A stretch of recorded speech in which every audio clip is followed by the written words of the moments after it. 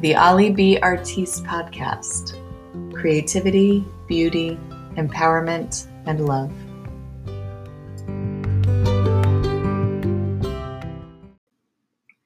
Hey, welcome back to the Ali B. Artiste Podcast. This is Olivia. Here's another segment from TikTok and YouTube, and this is about forgiveness. So I know I talk a lot about love and self-love and compassion and oneness and peace. I know all these things are really incredible to feel and incredible to experience, but it wasn't always this way for me. And I think I haven't realized how much it would probably help to share more about my history and how I've come to these realizations and how I've come to embodying this, because I'm not just here to be on top, I'm here to bring everybody else up with me. So I know that a lot of people who experience near-death experiences or attempt suicide or are in medical comas, things like that, tend to have like this realization of like the eternal life, or just a realization of how life really is, what's really meaningful in life.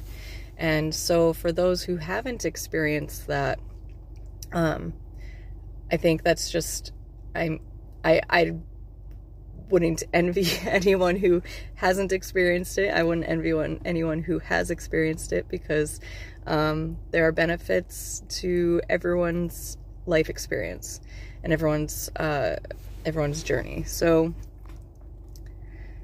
for me, after my attempt, I was really able to let go of a lot of the things that didn't matter to me anymore. And I realized that the people I was angry with, it wouldn't really matter that I was angry with them. And I realized my accountability and my role in different situations in life. And it became less of a putting the finger at who did who wrong, and it was more of realizing that two wounded people who are trying to have a friendship or a relationship or some kind of family dynamic, if they're both wounded and they're both projecting onto each other, then it causes drama, and it causes karma, you could say. It causes issues in that dynamic. And so my biggest thing was forgiveness. And it's not just forgiveness for the person who did me harm or did me wrong or whatnot. It was also forgiveness for myself for either putting myself in that situation, or for not behaving the ideal way, or just forgiveness for feeling bad about myself if I didn't do anything wrong. And so I